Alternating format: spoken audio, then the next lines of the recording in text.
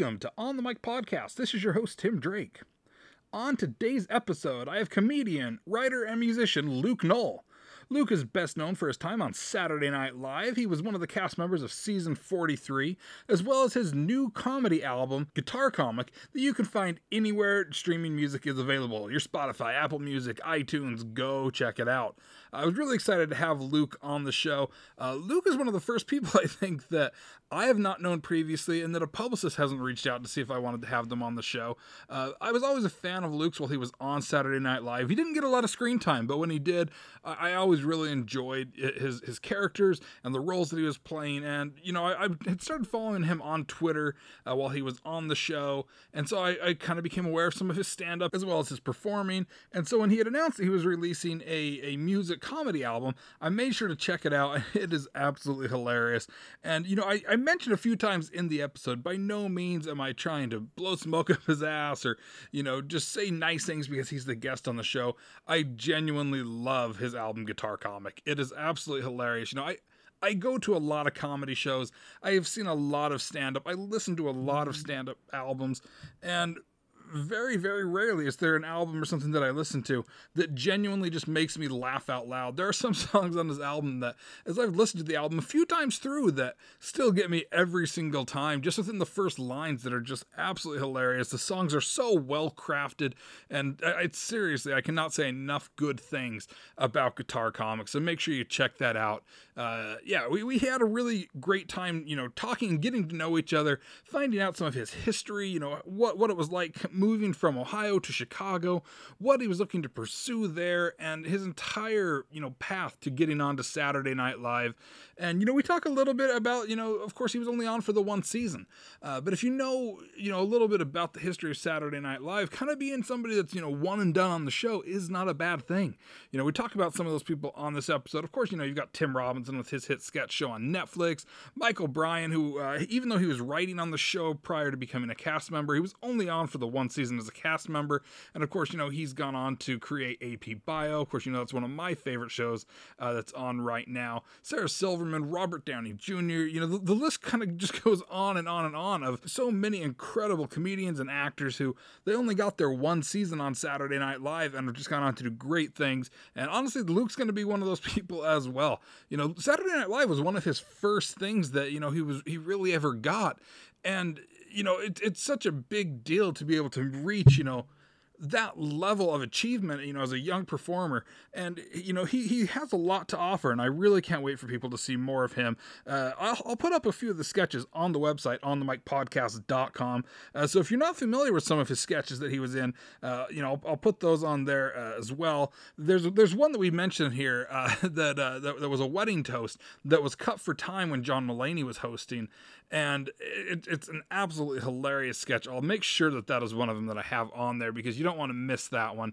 We do talk about it on the episode, and yeah, it's a phenomenal sketch. So make sure that you go on the website, onthemicpodcast.com, to check out some of the sketches that Luke Knoll was a part of.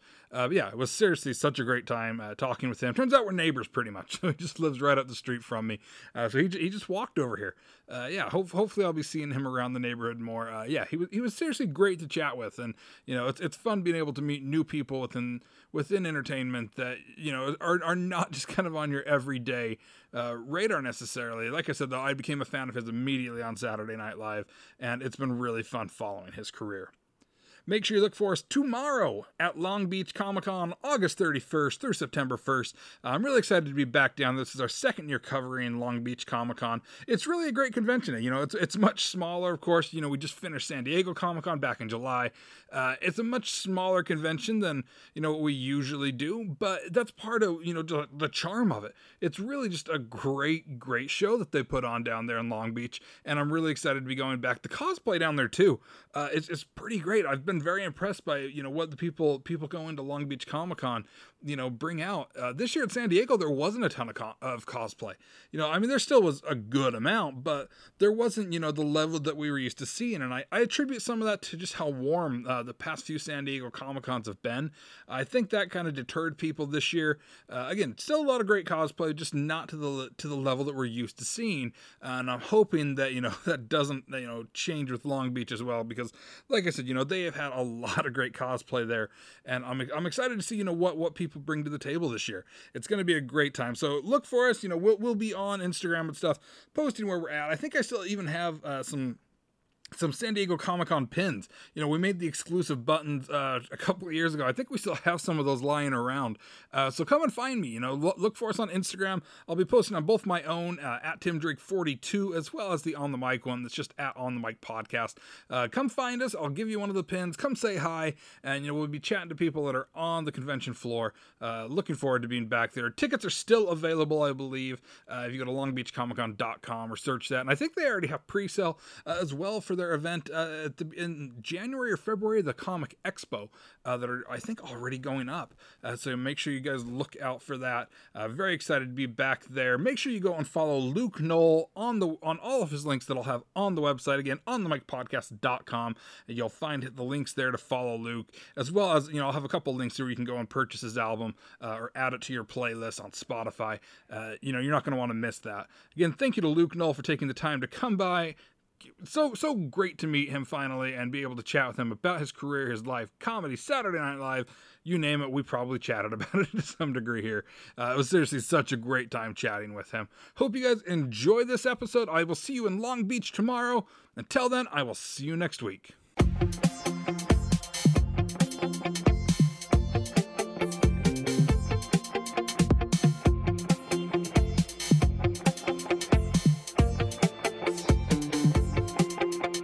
I liked their new album quite a bit. Cursed. I don't think I checked that one out. But I had forgotten it had come out, and then I'd go on the walk I do down Franklin, and it was on like every other bus bench. It's hard to mistake the Alkaline Trio heart with the skull and the I love it, dude. Which makes me believe that he lives somewhere in this neighborhood. I wouldn't be surprised. I can't remember who it was that I think it might have been Dak Shepard that I heard say that whenever like there's a marketing campaign behind a new show, they always put it like right where around where that people live. Yeah, like I think I heard that too from his podcast. Of course, Dax and Kristen just live right up the street from here, right? And when Veronica Mars was launching, like every block there was a new one, and Bless This Mess, they were everywhere, and I was like. Yep. It checks out. Right. That's funny, dude. And you said you live in the neighborhood. I do. Well. I'm right there, like in between Vermont and Hillhurst, just north of Franklin. Oh, nice. Yeah. Yeah. It's crazy how many of us are all kind of stuck in this corner. It's little Chicago over here. Yeah. I'll tell you what it is. Yeah. That and Little Michigan. Yep. I did not realize how many people there were from like Detroit and. There's like definitely you're a Second City guy, or are you Second City out here? Technically, I was Second City while in Salt Lake. Oh, because I could do all of the writing classes online. Cool. And so then once I got out here, I had already finished everything, but then they just barely launched like the new certification program. Nice, with some extra classes, and I'm like, all right, I want that little piece of paper, even though it's somewhat meaningless. Yeah, I want that piece of paper. I hear you. Yeah. It's weird, man. I mean, I don't. Are we already in it? Are we? Oh, we're going. Oh, we're going. So I hit record when I feel like it's at a right spot. Hey, and then I'm just like, if something sucks, I'll cut it out. Sure. Yeah. Us talking about Alkaline Trio and how much I love really jamming Alk 3, dude.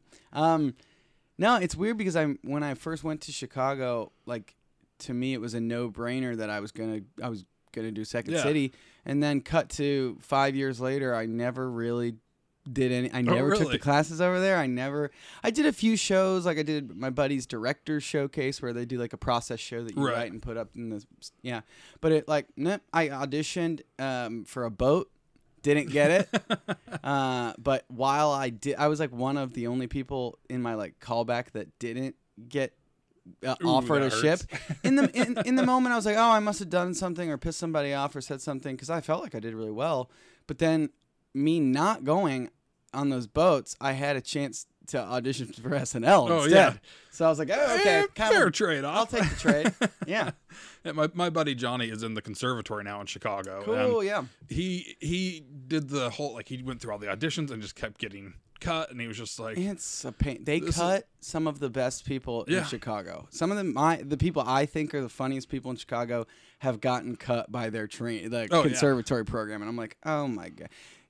Second City definitely has a style, and it definitely has a look that they're going for too. It's like, there's definitely some politicking to be done rather than just who's the funniest. Let's get them in here. Absolutely. Yeah. like as I've wanted to dive into the improv side of it, I had realized that Second City was never going to be where I would do improv. Not really. Despite the fact that they teach it and that's their whole curriculum, it's funny because the actual shows that they do are scripted. They're all comedy. sketch shows. Mm-hmm. And it's funny that that's like the business model there is teach everyone how to do improv, then maybe do one like improvised game slot in an otherwise totally scripted show. Yeah. Yeah, and very weird. Even their format, it's a great format, but I'd realized very much when I started going to UCB shows, I was like, oh no, this is where like my area of improv is. Like that's where I realized this is, I fit in here better. And like I did a class at the Groundlings, and I had been studying the UCB manual beforehand. And even then I realized, okay, like I get what they're going for, but definitely. Yeah, I need to eventually do UCB. Yeah, I hear you. That's for me, that was IO for me. I was like, I was living in Chicago, and it has an awesome improv comedy community there that you can perform a lot. There's a lot of, bar prov or smaller theaters that are kind of outside of the big three in Chicago, which are Second City, IO, the Annoyance Theater. But as soon as I moved there, I took Annoyance classes, but there's not really, they're the same way. There's not really like house teams where you do improv there. And then I put off doing IO. I eventually did IO, got on a Herald team there, was on a Herald team for a few years. And that was fun. I had a really fun group. We ended up getting cut, but our coach was TJ Jagodowski. Okay. So like kind of hit the jackpot in terms of improvisers. If you ask a lot of people, they would say he's the greatest living improviser. I would have to probably agree. He's just the best dude. But yeah, it's funny.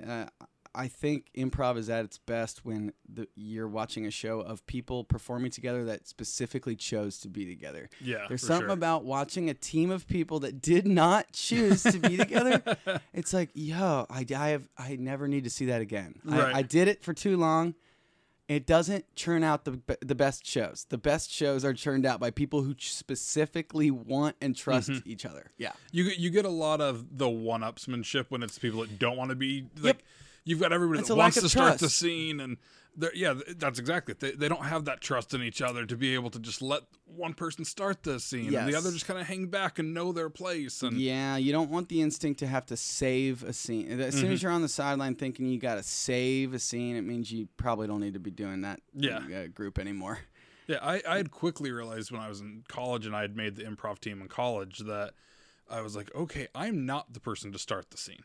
I mean, but I was like, I like being the guy that hangs back and just watches what's happening, and I find that spot to, okay, this is where it comes. It's fun being a sniper. Just come in, drop a little thing, get the nice laugh, pop, and then run away. I mean, it's nice to have your toolkit sharpened up to be able to do a little bit of all of it. But that's something too that I think a lot of improv schools, like once you start getting into the upper levels, you start to realize what you're good at, what you're not as good at, and I feel like people really spend a lot of time on what their perceived weaknesses are in their improv game, when really you have to zoom out and remember improv is 100% for fun. Right. Any moment where you're super stressed about it is a moment where you are wasting your effort being worried or stressed about something. How about focus on the thing that you're really good at? And again, be in a group of people that's like, oh yeah, you're not as comfortable starting scenes. Snipe away, man. We know what you're good at. We'll play to those strengths. There's so much time that people it's like a game of The Sims where all the bars are constantly dropping. Your piss bar, your love bar, your food bar. It's like, you know what? Maybe you're just really good at food. So just focus on the thing that you're a 9 out of 10. Food. Dude, I'm a Midwestern dude. Give me that cheddar cheese all day. So you grew up in Ohio, is that right? Grew up in Cincinnati. Yep. Went to high school in Cincinnati. My folks are still there. I went to college in Ohio too, at Ohio University in Athens, Ohio. And that's where I started doing improv and sketch and stand-up. And it was like, any college campus, but a very fun little bubble of a bunch of talented folks that were there during the years I was there and have gone on to do some cool stuff. Friends of mine from that year. I went to college with Patty Harrison, if you know Patty, if you've seen the show, I'm not familiar with her. Shrill. She's the assistant. Yeah. She's the assistant on Shrill. It's so fucking funny. She's absolutely the funniest. But yeah, it's funny to see like just kids that I knew when we were 18 going on and doing cool shit. When I was there, I was like, is everyone's experience like this? Like, it's like so many funny, and then partly true and partly not. Yeah. There's a few certified gems in there. Yeah. Did you always know, kind of growing up, that you wanted to go be an actor or go into comedy? You know, it was kind of a no-brainer. Yeah, I just like, even when I was a kid, I was doing like plays, and you know, I quit sports pretty quick. And you know, my dad loves baseball, and he wanted me to do baseball, and I was like, I'm gonna do the musical instead. And to his credit, he's like, all right, oh cool, let's do that. Like, he went and saw all my plays, all my musicals, all that shit. But yeah, it's funny. I definitely was doing that, and then college, I actually auditioned for like the student theater, and I was in a Rocky Horror Picture Show my freshman year of college. Nice. But the student-run theater organization was also the improv group. Like, they're like, you can also audition for improv, and so I went and did that, and I was like, oh my god, this is this is more my style. Yeah. And it's funny to say, like, in improv or in college, like, oh, our improv team was cool. Like, people came to the show, but it's like, people came out. It was a thing. It was every Thursday night, and we'd party at my house pretty much every time after, and we'd invite the audience, and it would be a knockdown drag out pretty much every week, and I absolutely loved it. It was like not even big fish, small pond. It was like a fish in a fishbowl. Yeah. Like, yeah. It was just, yeah. I'm always envious when I hear people that had that experience, because part of me like knew that I wanted to go down the entertainment route, but then the other part of me, I think just the era that I was growing up, everything on TV was like, no, you want to be the cool guy that plays sports. Yeah. And so it's like, I wanted to be that athlete, and I played sports and stuff growing up and into high school. And it was like, that was still the mindset. Yeah. But going back through, like, my wife and I have been changing out all of our boxes to bins so that we could not have such chaos in our small apartment. Sure. Yeah, right. I found a box of all of my stuff from like elementary and stuff, and I just started laughing when I was going through it. I had far more science trophies and all of that than any sports trophies. And take the hint. Yeah, I'm young going you. through books that I had written in classes. And it's like, oh, I can see my like young comedy brain forming. Yes. And I was just suppressing and you're like, deny. Do not pour water on the seed. Yeah. And it wasn't until, like college where I was like, maybe this is what I should do. Sometimes sometimes it takes like just right place, right time to be like, for something to click, and to really be like, oh, this is what I'm really into. And then there's also the flip side of that pendulum of like, I need to stop doing this. Like me, like trying to do sports when I was a kid. Like, I was so fucking bad at everything, and I was like, I knew right away this is not gonna be my thing. Yeah. My parents tried to get that through my head, not being like, you're not good enough, because like I was a decent athlete, but they were trying to be like, you're not these guys. You're not this isn't gonna be a next step for you. This is just a for fun thing. Honestly though, like that's like my parents, even when I told them, hey, you know what, I'm gonna move to Chicago after school. I'm gonna do improv, which is free. I'm not gonna make any money doing that. I'm gonna work 9 to 5 and do improv 6 nights a week for free for years. And my parents were always like very nervously and wide-eyed, nodding their head like, that's your plan, huh? That's cool, neat. And it literally took me like getting on SNL for them to be like, this seems like it could be potentially a viable career for you. Yeah. No, that's still, I think, the boat my parents are in, where I was almost done with a bachelor's in business when I was like, I don't like this anymore. I think I'd rather kill myself than continue this. I have a lot of opinions on college and about how you're asking kids to decide their life trajectory, where it's like, I really genuinely think, I do think that the time I spent is worth it, because I found what I needed to find, and that's really what it's all about. Yeah.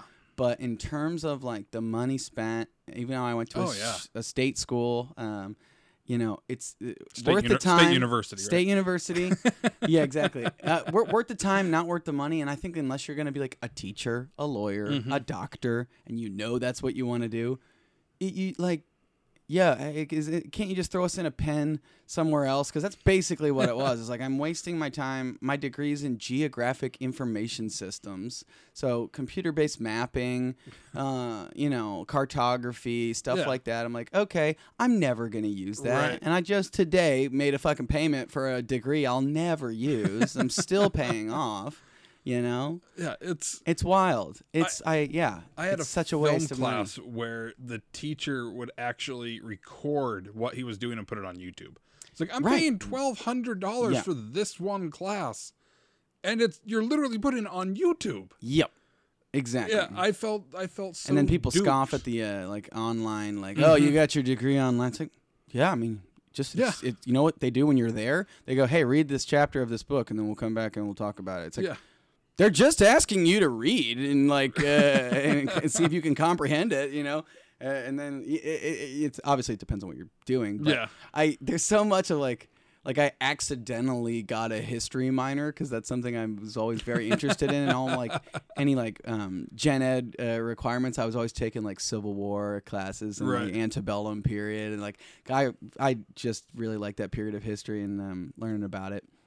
States' rights. I'm always intrigued about how many comics and those in entertainment did something with history or political science. Well, it's storytelling. Yeah. And I really do like the intricacies of it. I think it's easy to get bogged down in just the wars and shit, but it's no. There's a lot of moving parts and there's a lot of interesting stuff. And what's wild is, the eras of history that there aren't so much was burned. We don't have, the Dark Ages are called the Dark Ages for a reason. Where it's don't teach the poor to write. We do not need to hear their side of things. Yeah. And it's but it's wild how much Roman history there is because of their literacy and it's why I always thought history was really interesting. Not that I ever thought that was a viable career path, but that's just I spent a lot of time in college taking history courses, and my advisor as I was graduating was yeah, you have a history minor if you want it. I don't think did you try to do that? I'm like, no. He's like, cool, you have that. That's so yeah, you'll graduate with a minor in history. I'm like, cool. Sweet. That's basically what happened to me with political science is I was just taking more and more. Same. And then I had a professor that was just like, are you trying to get a degree? And I was like, oh no, I'm just fascinated with how broken our system is and want to know why. Yes, exactly. I'd love to know why we're in free fall. Yeah. It's fun, and I'm sure you probably experienced this when you were in New York, but I love just free fall? walking. Yes. Yeah, the free fall. But as far as the history, just walking down, especially lower Manhattan. Yeah, it's wild. I loved it. Where Battery Park's at and Castle Clinton is there. Yes. For the longest time, I thought, oh, that's just where the tourists go to buy their boat pass to go around the Statue of Liberty. Also true. Yeah, also true. But just one day when I was there with a buddy, I was just I just want to go see what this is. And then I started reading the history of it, and I was like, this is where this was New York. Yeah, this is kind of amazing. And realizing that even part of that was built. It wasn't actually part of the land. And I was like, this has been here since the late 1600s, and nobody even talks about this. Since the New Amsterdam days. It was so crazy that I had ignored it a million times, and I just knew, the Men in Black building's right there. You get the Men in Blacks. Yeah, exactly. You got 24 hours. Is it worth it? Yeah, it's worth it. Yeah, you replay that scene over and over as you stand right there and ignore the amazing history behind you. If you're strong enough. I'm trying to remember the exact quote. It's worth it. If you're strong enough. Thanks, Kay.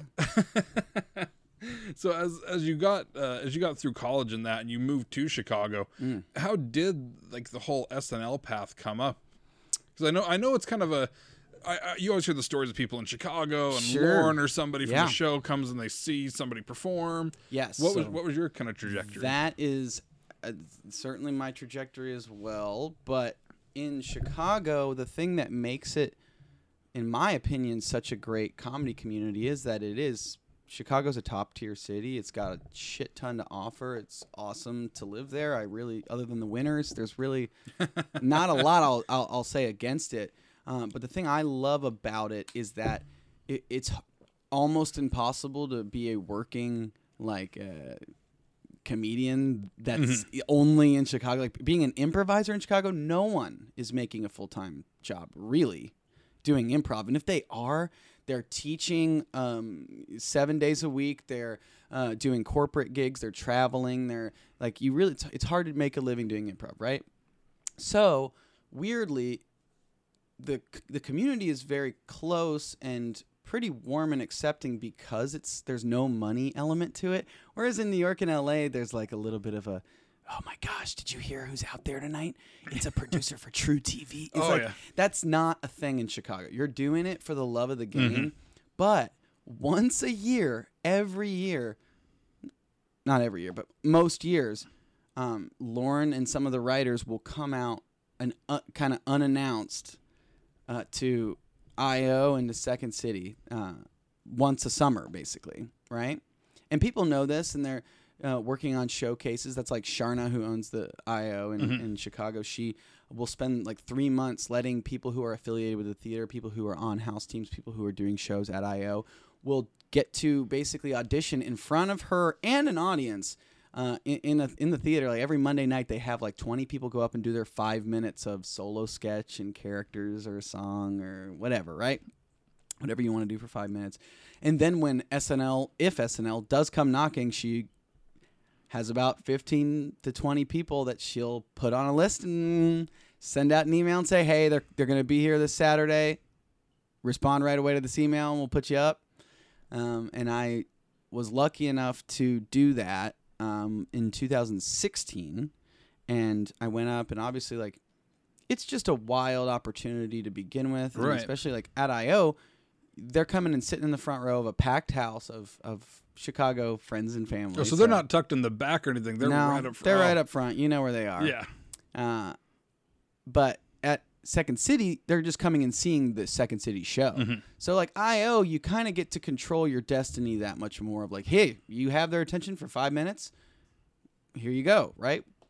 And so I had to open the show in 2016, which is kind of had to be the sacrificial lamb. That it always sucks to be the first one out, right? But first one out, did what I wanted to do, did a very typical SNL audition of try to jam as many characters as I could in there and show some range. I ended up, because I'm a guitar comic, I did a little song to end. Felt great about it, but I knew, I was like, you know what? It's just crazy to even get this far. To get this opportunity is already like the dream, right? And then that year, Alex Moffat, who was in my audition group in Chicago at I.O., got the show.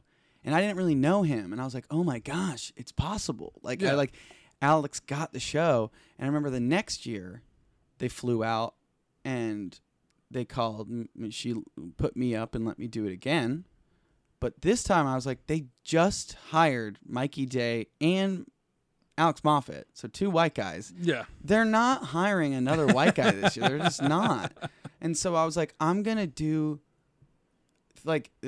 structure of an SNL type 5 be damned. I'm going to do 1 5-minute long like crowd interaction bit where I come out as Christian God. And I'm like, kind of like this kind of like trucker dude who's just like, if anybody has any questions or anything that y'all want me to like straighten out and just give you the God's honest truth on whatever it is, I'm going to set some shit straight for y'all. So like, and it was just me like riffing out this character, and definitely was a Hail Mary, but they ended up flying me out.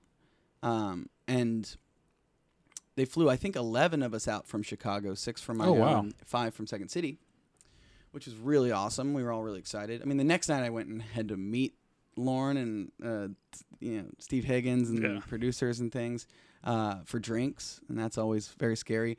Every step along the way, and I mean every single rung on the ladder, and there are a lot of rungs on the ladder to be cast on that show. You have to jump through a lot of hoops and do a lot and check a lot of boxes for them.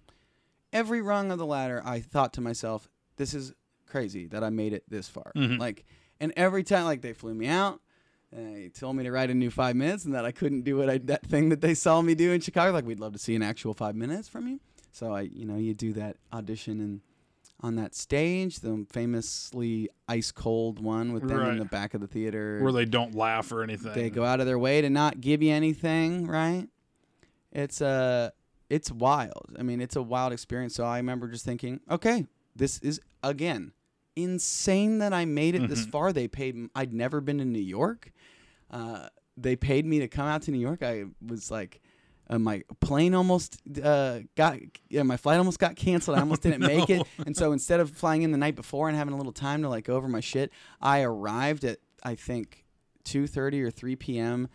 At LaGuardia, and I was in a cab for my 4 p.m. audition or 5 p.m. audition. Like, it was like I did not have long. I had to go from a taxi straight to 30 Rock to audition.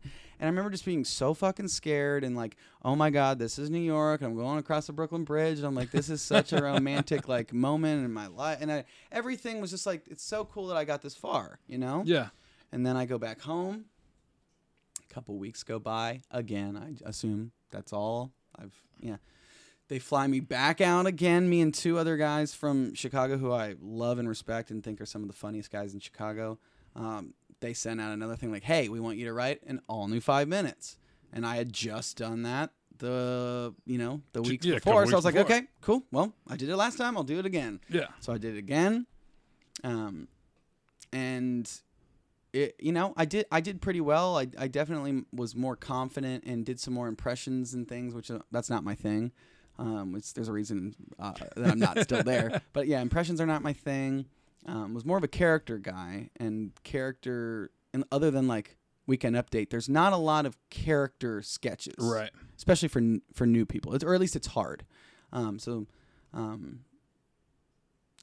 I mean, I went out again and auditioned again, and I thought to myself, again, crazy. Then that night they give me a call, and I'm like freaking out.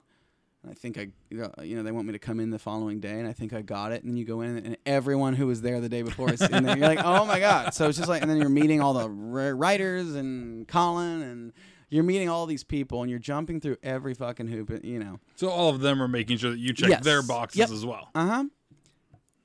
And then I went back to Chicago, back to my tech startup job, and was working for another week. And then I got the call on like 4:30 on a Friday afternoon at my desk at my job, and I just stood up and took the call, went into the conference room, was jumping around. I mean, that call is like, that's the... Who was it that made the call?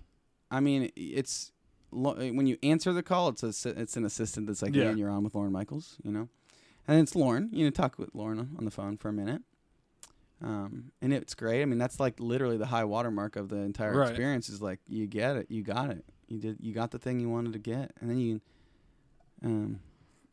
How did quit my job, put in my half-hour notice, and was living in New York on Monday. How did Lauren give you I've heard so many stories about how people get told they've made it. Yeah, we're just like, yeah, you're in. yeah. He didn't do it as cryptically with me as he's done with other people, but he was just like, I think you're going to be a great addition to the cast. Don't try to hit any home runs early. Goes without saying, don't tell anyone you got it. We want to control how that comes out. But yeah, we think you're going to be a really great addition. It's just like, he's being nice, and he's telling you that, it's great. It's like, it's literally one of the best moments, if not the best moment of my life thus far. Like, is getting that and realizing, oh my God, like, all of my auditions, like, they didn't feel like the winning audition. Like, I certainly was. I got them to crack up a couple times here and there, and I was very proud that I got anything out of them. But I was like, wow. Looking back, I'm like, that was a winning audition. That was one where they're like, yeah, this guy's in. It's so wild. Just to look at, like, I wish I had my audition tape. Yeah. And just to show people, like, yeah, this was what I did when they were like, yeah, we'll take this guy.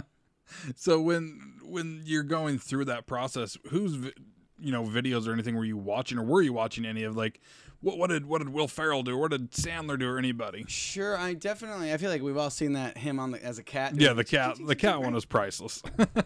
And he did like Harry Carey and but I especially the first time I went in, I didn't do anything political. I didn't do any impressions. Yeah. It wasn't until they flew me out for a second time that they went out of their way to be like, Luke, any impressions, any political stuff, and I was like, okay, yeah.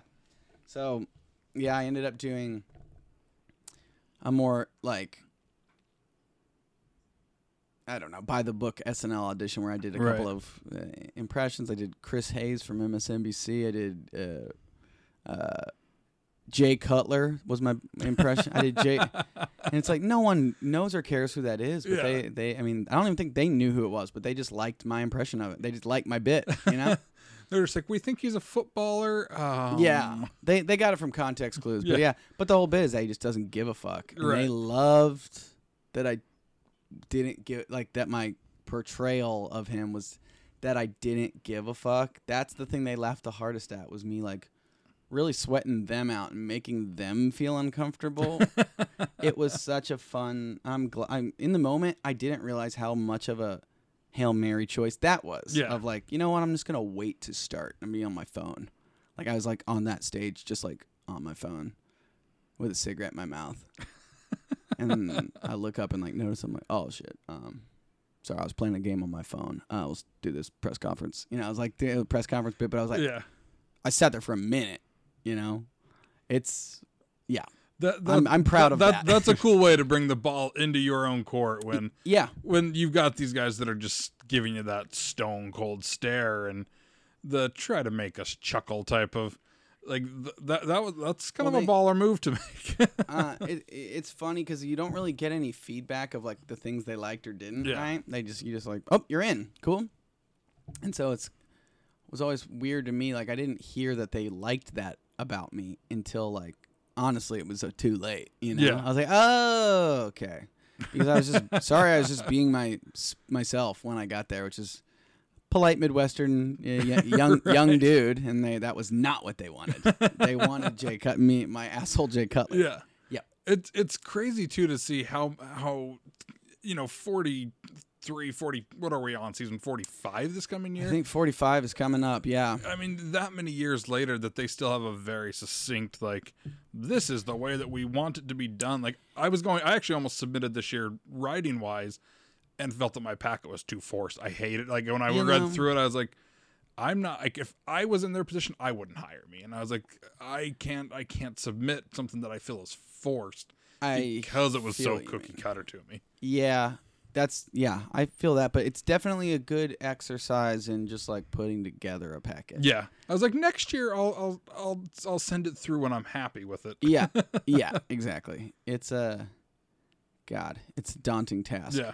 What's funny is it was the political sketches that I wasn't happy with, and I've spent 3-4 years writing political satire. Right. And then when it came down to writing the sketches, it was just like, I don't like these. Like It was my just beyond ridiculous ones that I was like, nah, this is the one I like that's just so stupid. Yes.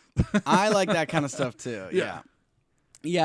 I hope someday to be able to have something that I'll actually be able to showcase my ability on it. Because when I was on there, I didn't really get to do anything, but at least not much.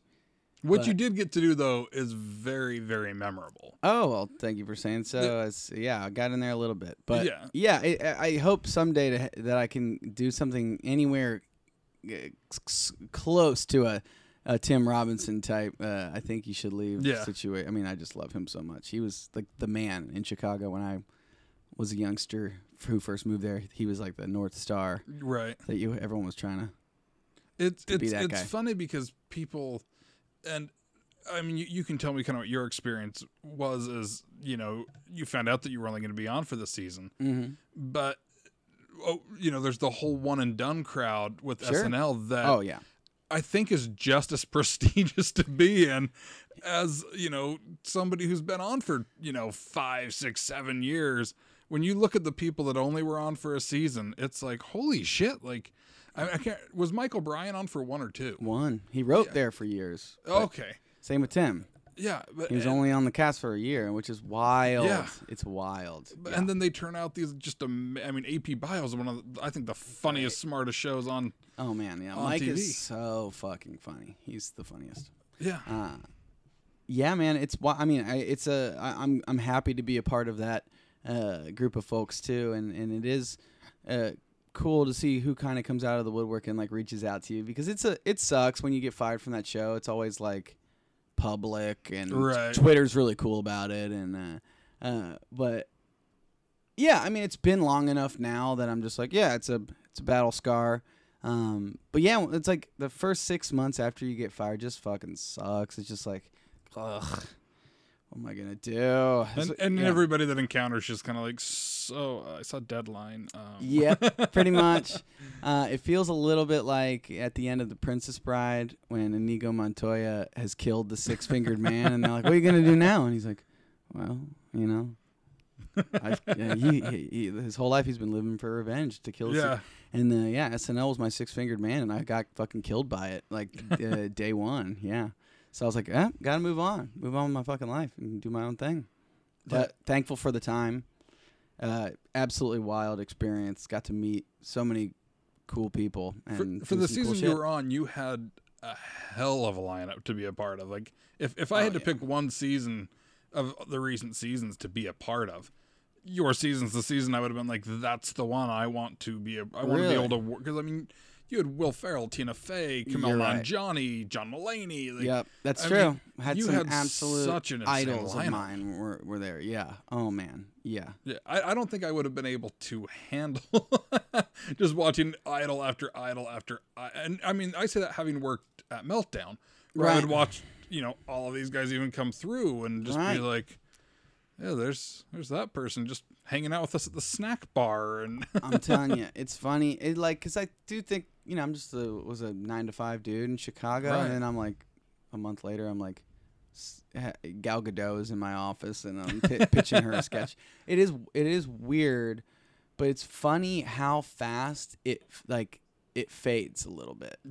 Like you're definitely starstruck, and you have to pinch yourself. Like, where am I? What is this? This is insane. Like, after the first maybe 2 weeks, it's just like, okay, cool. Yeah. Most people are pretty friendly and are pretty most people are very normal. Right. Most people are like, no, they're just scared because they're not a comedian and they're doing this show, Yeah, they have to come up with a monologue that they don't usually deliver. Yes. Yeah, I can imagine it being just as daunting for them as it is for you guys to come up with a pitch that they're hopefully going to be comfortable with. Yes, the pitching, if there's anything that like sticks out, like I can remember every one of my pitches to every one of the hosts, and like if it was met with any enthusiasm at all, or if they were just being nice, or if they were just like, maybe not, But it's those are the things I probably should write down before I forget them, because there's definitely some funny. When I'd watched James Franco's documentary on it, I was watching it with my wife. And just seeing the way that like people would pitch, and you'd see the laughs, and I was like, I guarantee if I was to pitch something, it would be a quiet room before somebody was like, what the fuck is wrong with you? Yep. And that happens to everyone. Too. Yeah. Like everybody, because like the pitch room on a Monday is just like throw out a joke. You know what I mean? It's just more like meet the host, make them feel comfortable. Like it's usually not a real pitch. Like it's not what you're you're actually gonna write. So once I've learned that, I was like, okay. So just throw a joke out, How much of your music did you try to bring into the show? Yeah, boy.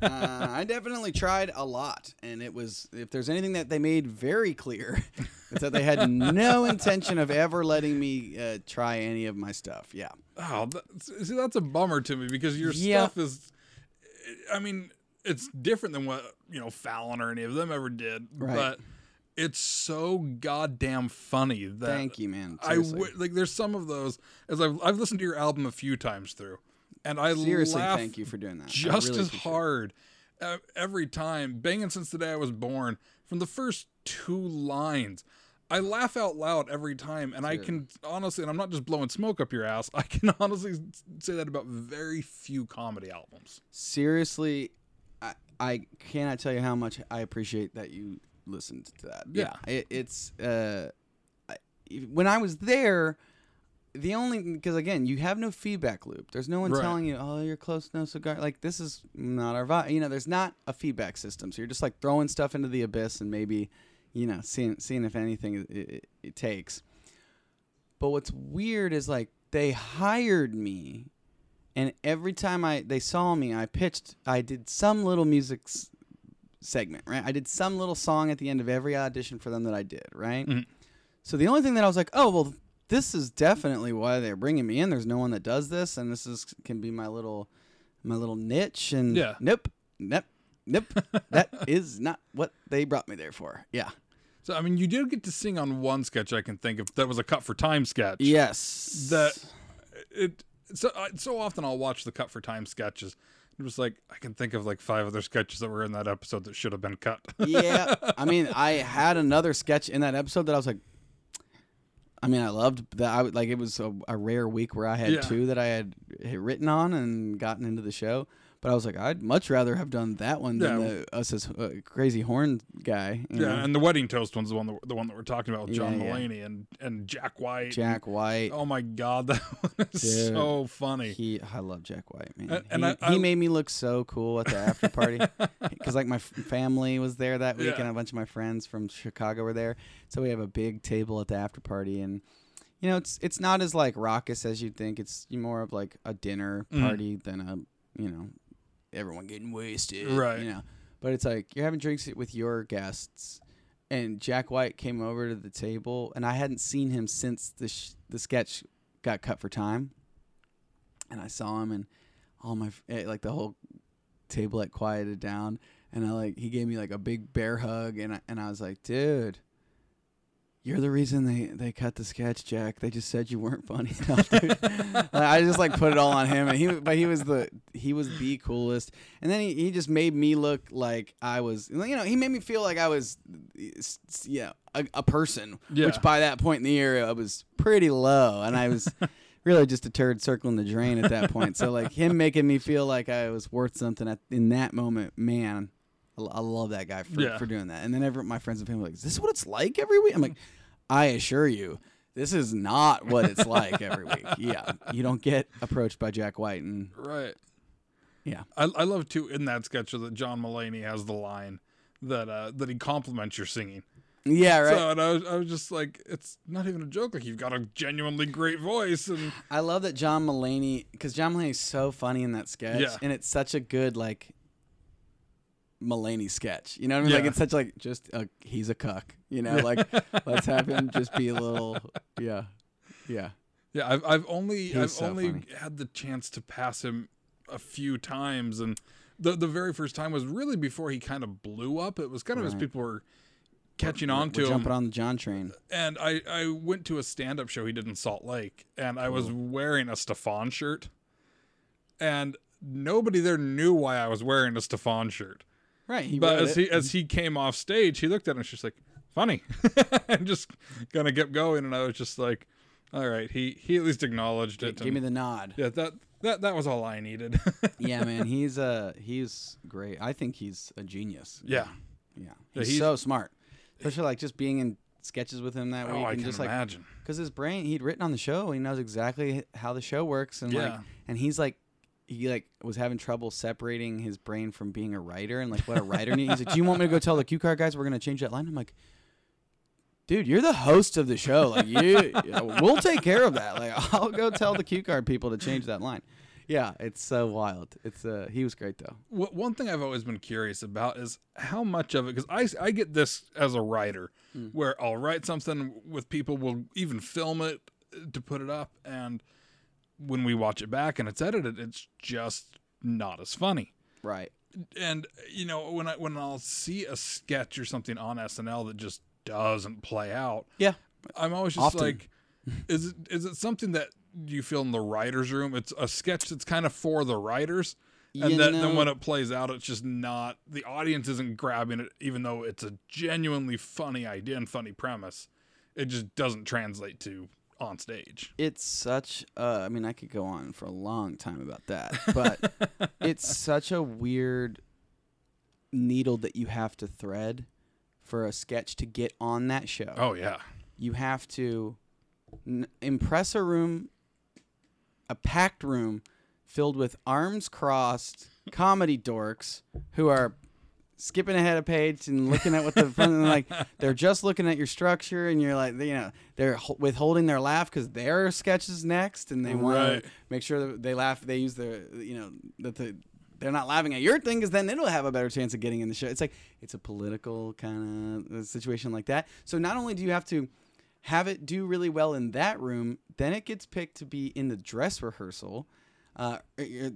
before it even hits the dress rehearsal, it gets rewritten. So now it needs to be kind of trimmed down and cut and rewritten so that it's a more palatable for a studio or network audience, you know? So your sketch in a rewrite is probably going to change pretty substantially, whether or not there's tech problems or just logistical things. Like, we can't do this. Like, we can't have a flamethrower. And it's like, you know what I mean? Whatever it is. And then once it gets to the dress rehearsal, the people that are in the dress rehearsal are people that have waited in line, have camped out since Thursday night. They've been, a lot of times it has to do with who the host or who the musical guest is. So like if Taylor Swift is the guest that week, that dress rehearsal is going to be jammed with only 14-year-old girls who love Taylor Swift, right? And they don't realize how much power that they have. That Lauren and the producers really make decisions of what's going to be cut and what's not based off of that dress rehearsal reaction, right? So these 300 people in this room are going to decide what America gets to see. And so for that too, you know, things can get far away and then that doesn't play and then your sketch gets in the show and then things start running long and your sketch is cut for time at the end of the episode. It's like, it's wild to get a sketch on is an achievement in and of itself. It's hard. Do you remember the first one that you got on? Yes. The first one that I wrote that I got on the show was Floribama Shore, which is a good one. I was very proud of that. I stand by that one to this day. It's still probably the favorite thing I ever wrote while I was there. I remember having to tell my wife too that it was a parody of something that was real because she was not familiar with the show. Not many people were, and I was just like, no, this is a real thing MTV is putting out. Yes, that was very fun because it was a pre-tape sketch too. Yeah. So like even more production dollars go into it, and it's like even more of a to do. And we went all out. Me and my friend Andrew Dismukes, who wrote that, who's still a writer on the show. We shared an office. We wrote a lot of sketches together that some got closer than others, but that was one of ours that actually got in, and I'm so thankful that one did. Had a few weekend updates that got cut at dress rehearsal. Had a few sketches that got cut at dress rehearsal. One cut for time. A couple sketches that I wasn't the writer on, but maybe my name was on it just because like that school bully one is like, that was written by Mikey Day and Streeter Seidel, and they just kind of were like, hey, let's throw Luke in there, you know? But yeah, it's wild.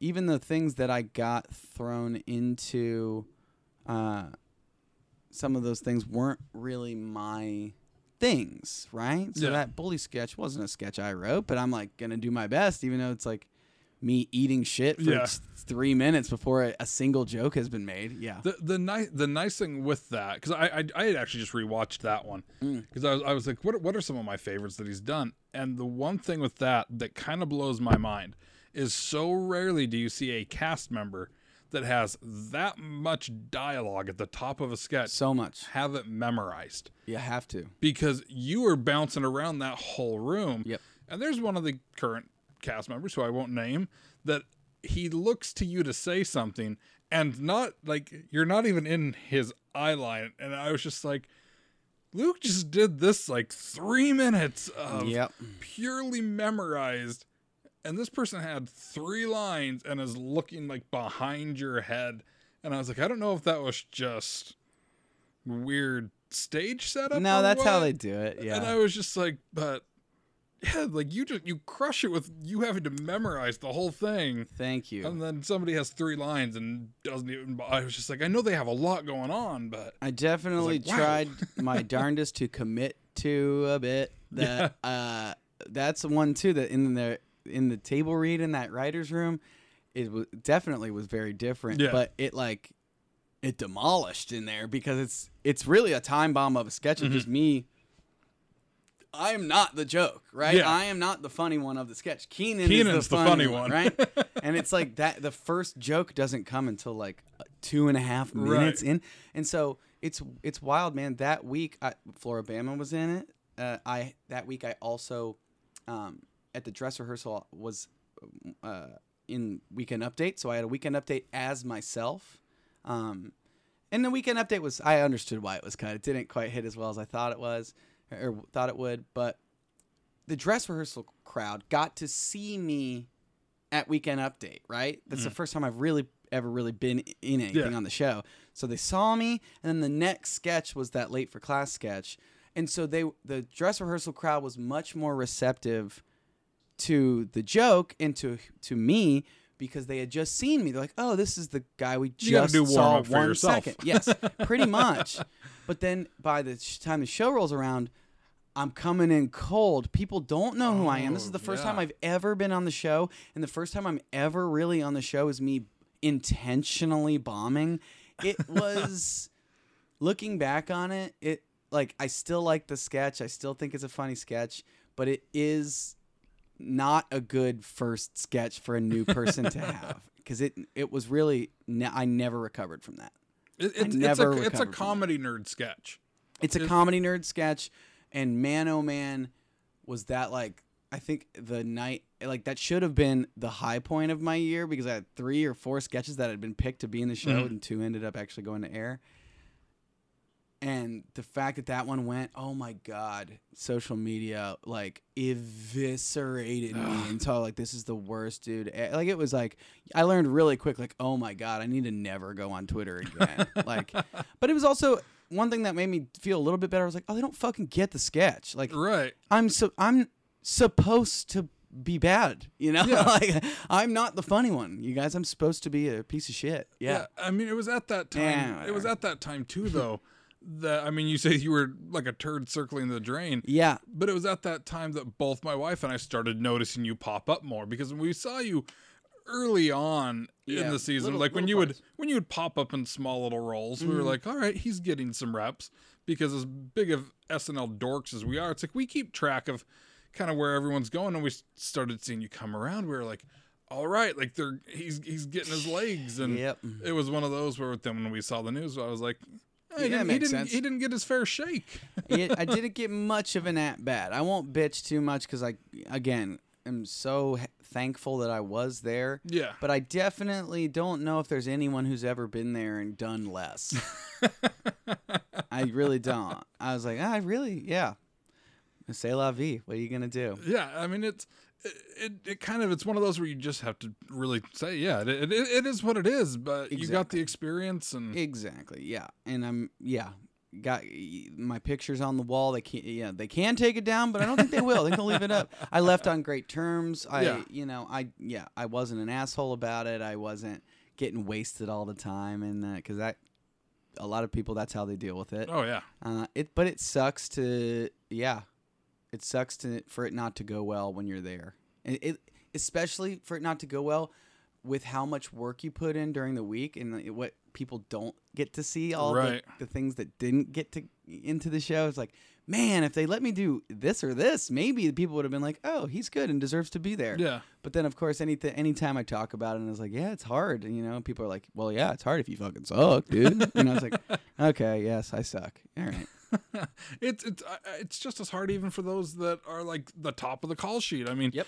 Kate McKinnon may have been on for, what is she, She's season 9 now or something like that? Yeah, it's hard. It's stressful. It doesn't ever get not stressful there's until you no get way to Kenan level. Yeah. I would almost, you've opened for Kenan, but yes. I would imagine even for him, 14 seasons or so now. And more than that, 16, 17. Is it that long? Yeah. Jesus. But he's in so many sketches. Right. I can't imagine the stress level that has to be able to carry. Plus, he's writing during the week. Right. I don't think the stress level is different. He doesn't really have to write anymore. Yeah. People will write for him.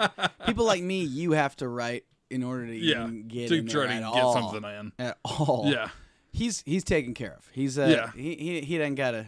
Not that he doesn't work hard and isn't. Yeah, his stress is just in a different spot. Yes, exactly. He's a killer. But yeah, when you get to a certain point, you don't have to worry about writing yourself into the show anymore. Yeah.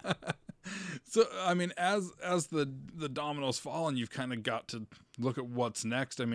Like I said, you opened for Kenan. Right. A lot of stand up. What was the kind of the recouping process to be like, all right, well, I've got to keep moving forward. Well, man, it's still a work in progress for sure. It's not like I've landed on another TV show or anything. It's been a year of a lot of controlling what I can control, and that is my stand-up and definitely been doing that a lot. Moved to LA, so getting my feet wet out here and auditioning for lots of things. But really just finding what I want to do next, because I love stand-up and would be happy doing that.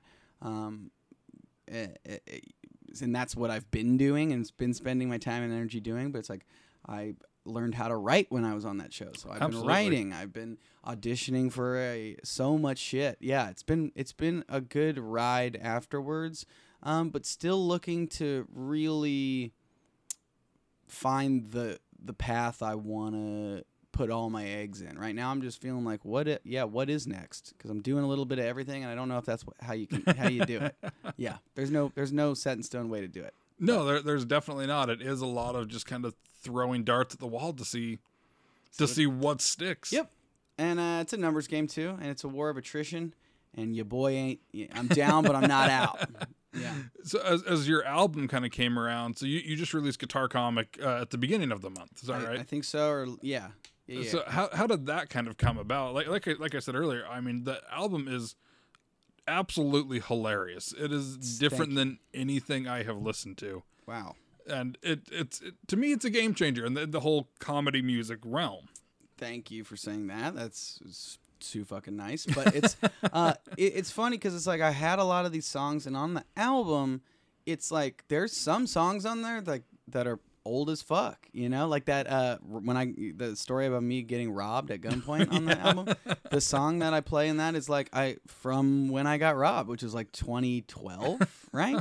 So it's like it's old. There's some old stuff on there, but it's cool because like going through the process of really putting together a stand-up hour and touring that and working on chunks and seeing what works where and how the flow of it works and how to break up songs with stories, because that's something that I do on the album, and I like doing that. It gives you a little bit of a palate cleanser than just song, right? It made me very excited to get another crack at it, you know, to do another like series of stand-up stuff. And I've been writing a lot more songs, and my songs have gotten, like, I would say on the album, my goal was write a catchy tune that happens to be funny. If there is 3 jokes in it and it's a good song, I'll do it, right? Yeah. So there's a couple songs in there. It's a long song for one. It's a long walk for one joke. Turpentine, wine, and bleach. Turpentine, wine, and bleach, baby. A whole lot of real estate for one fucking joke. Yeah. And it is. I love at the end. Towards the end, where you're just like, I can keep this going as long as I want, and I will. It is so funny, just how it's such a simple joke that you're able to just keep it going. Yep.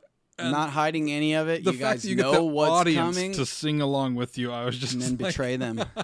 Yeah, it's that's one of my favorite ones. During my time in Chicago, that was definitely the one that people that got to know me in Chicago would request that I play. I also would stand by that. That's just a catchy little earworm of a jingle, you know. So it's a catchy little tune that you can. That's more my style. Is I want it to be a good song rather than just how many words can I jam inside of a song of a 3-chord song, right? Because that tends to be a lot of music comedy, and not that there's anything wrong with that. And I love a lot of comedians that do exactly that. It's just something I've never been really capable of doing. But now that I've been writing more stuff, it has been closer to that, where it's more joke per minute than self-indulgent choruses. Yes. Yeah. What were audience's reactions as they were kind of coming to see you post SNL and you come on stage with the guitar? Did they have any knowledge that you were, a musician, comedian? Most people don't know I was on SNL. You know what I mean? Like, it's like the average person has no idea who the fuck I am. Yeah. It's, so they don't. I feel like maybe some diehard SNL fans would know that was my background and that was something that I did. But yeah, I don't know. Most people are receptive to it, and I'd like to bet on myself and be like, if you get me to the end of the first song, I will be self-aware and self-deprecating enough that I'm like, I'll call it out. Like, yeah, guitar comedy is stupid. Yeah, I agree. So let's are you along for the ride or not? So yeah, and most of the time, people are very receptive to it. It depends on the room, sure, but Yeah, it's been great. It's been very fun getting to know where I do well and where I don't. And LA's been more hospitable than I thought. Oh, yeah. Yeah. I think there's been some very successful ones out here over the years that have been able to, I think, kind of mold the audiences to expect it more. I mean, Mike Furman, of course, and when he and Chris Hardwick did Hard and Firm, and then Furman kept going on kind of doing his own thing, and I know Hardwick's kind of back with the guitar on some of his stand-up. But what's refreshing, too, with yours, and again, I'm not trying to blow smoke up your ass as I say this, smoke, but... man. So often you see comics that go up to do something musical and they're doing a funny voice or something with it, and it's more campy than it is actual, like, a talented musician. You're really fucking good. Thank you. That's too nice. When I started, you've now gotten in the realm of it. Okay, you're being, that's too nice to take. I'm an idiot. when I started listening to it, though, I was like, oh, he can really play and really sing. Again, too nice. I'm a dumbass. I'm playing chords and with hammer-ons, but that is what I'm going for, though. Yeah. So I'm glad that it at least it was like, I want it to be, if you didn't speak English and you didn't know it was a comedy song, I'd want you to be like, oh, that's a good song. And this is pleasant. And I would like to think that there's somebody out there that doesn't realize it's a comedy song. Like, why is everyone cracking up on this recording? Yeah. Or just so singing about that they've been banging since the day they were born. I would love to think there's some kid in Korea or something that's just singing along and has no idea what you're... It's on the internet. You never know. Yeah, but it's definitely a goal of mine to just have it be a good song. Yeah. Yeah. No, mission accomplished. Hey, so thanks. it seriously is great. And, now that I've mentioned it a million times, people can find it, of course, on Spotify, iTunes, basically anywhere you can get an album. So anywhere streaming is allowed. Yeah. Legally. Or illegally. Steal it. I don't give a fuck. But I will be touring soon. I'm going to be hitting the East Coast in October, it's looking like. Doing some of the dates down the East Coast. I'll probably be doing a little Midwest too, but it'll be fun to get out there, and I'll probably do a nice blend of play a couple of the hits from the album, and then a lot of hot off the presses new stuff. Yeah. So that's excellent. Are you going to be performing anywhere? I know you did the show at UCB Franklin when you released it. That was the release show, yeah. Are you doing any more kind of around here at all? I'm around here all the time. I'm doing shit around. I've do the clubs a little bit, but I've realized that it's not. I don't know if it's necessarily the best place for me. The places I've had the most fun performing in LA have been the alt scene. Oh, absolutely. Off the beaten path. That's give me the young folks, because that's really what the alt scene is we can stop saying alt scene and just say younger audiences. I want to perform for younger folks rather than the 55-year-olds dinner dates at the Improv. I think it's the people. The best thing with the alt scene is it's people that want to come and see comedy. Yes, exactly. Opposed from the tourists strolling in that they got a flyer or something. And again, I'll do anything. Yeah. I don't give a fuck. I'll happily do anything. But the things that I've been having more fun at have been the alt scene. Yeah. Yeah. So look, I'm glad that you did not delete your Twitter, because that was how I connected with you. So that is true. I think you're honestly one of the first people that I had never met before going into this that a publicist did not reach out to me to be like, hey, do you want to have this person? So I was just like, I saw your album was coming out, and I was like, I loved him on SNL, and I knew that you were out here now, and so I was just like, I'm just gonna reach out. We'll see. Half the people don't respond on Twitter, but we'll see. I ain't famous, so I was like, yeah, we're neighbors. Cool. Yeah. Yeah, I'm thrilled that we were able to get it down, and I look forward to seeing what you do next. Hey man, thanks for having me on. It's been fun. I've drank 2 whole Fiji water bottles during this. 2 whole Fijis, baby. I think that's a record too. Is it a record? I'm gonna finish the last one off. But seriously, thank you for having me. It's been fun. No problem. And where can people find you on social media to keep keep up with what you've got going on? I mean, I feel like if you search Luke Null, just Null, it'll probably be on there. But in general, just don't follow me. You're not gonna like my content. You're not gonna appreciate my stuff. No, I don't know. I'm on Instagram and Twitter and just doing dumb shit. Luke Null might have an underscore in there. I don't know. I'll have all the links on the website. So there you go. People can go to the On the Mic website and they'll find it all there. Yeah, but don't follow me. Just lurk. Yeah. Yeah, just subtweet. Yeah, exactly. This dude sucks. Follow the hashtag. Fuck this guy. Yeah. The guitar again, really? More guitar. Yeah, I'm tired of it too. No, I'm kidding. Awesome. Well, thank you so much, Luke. Dude, thanks for having me.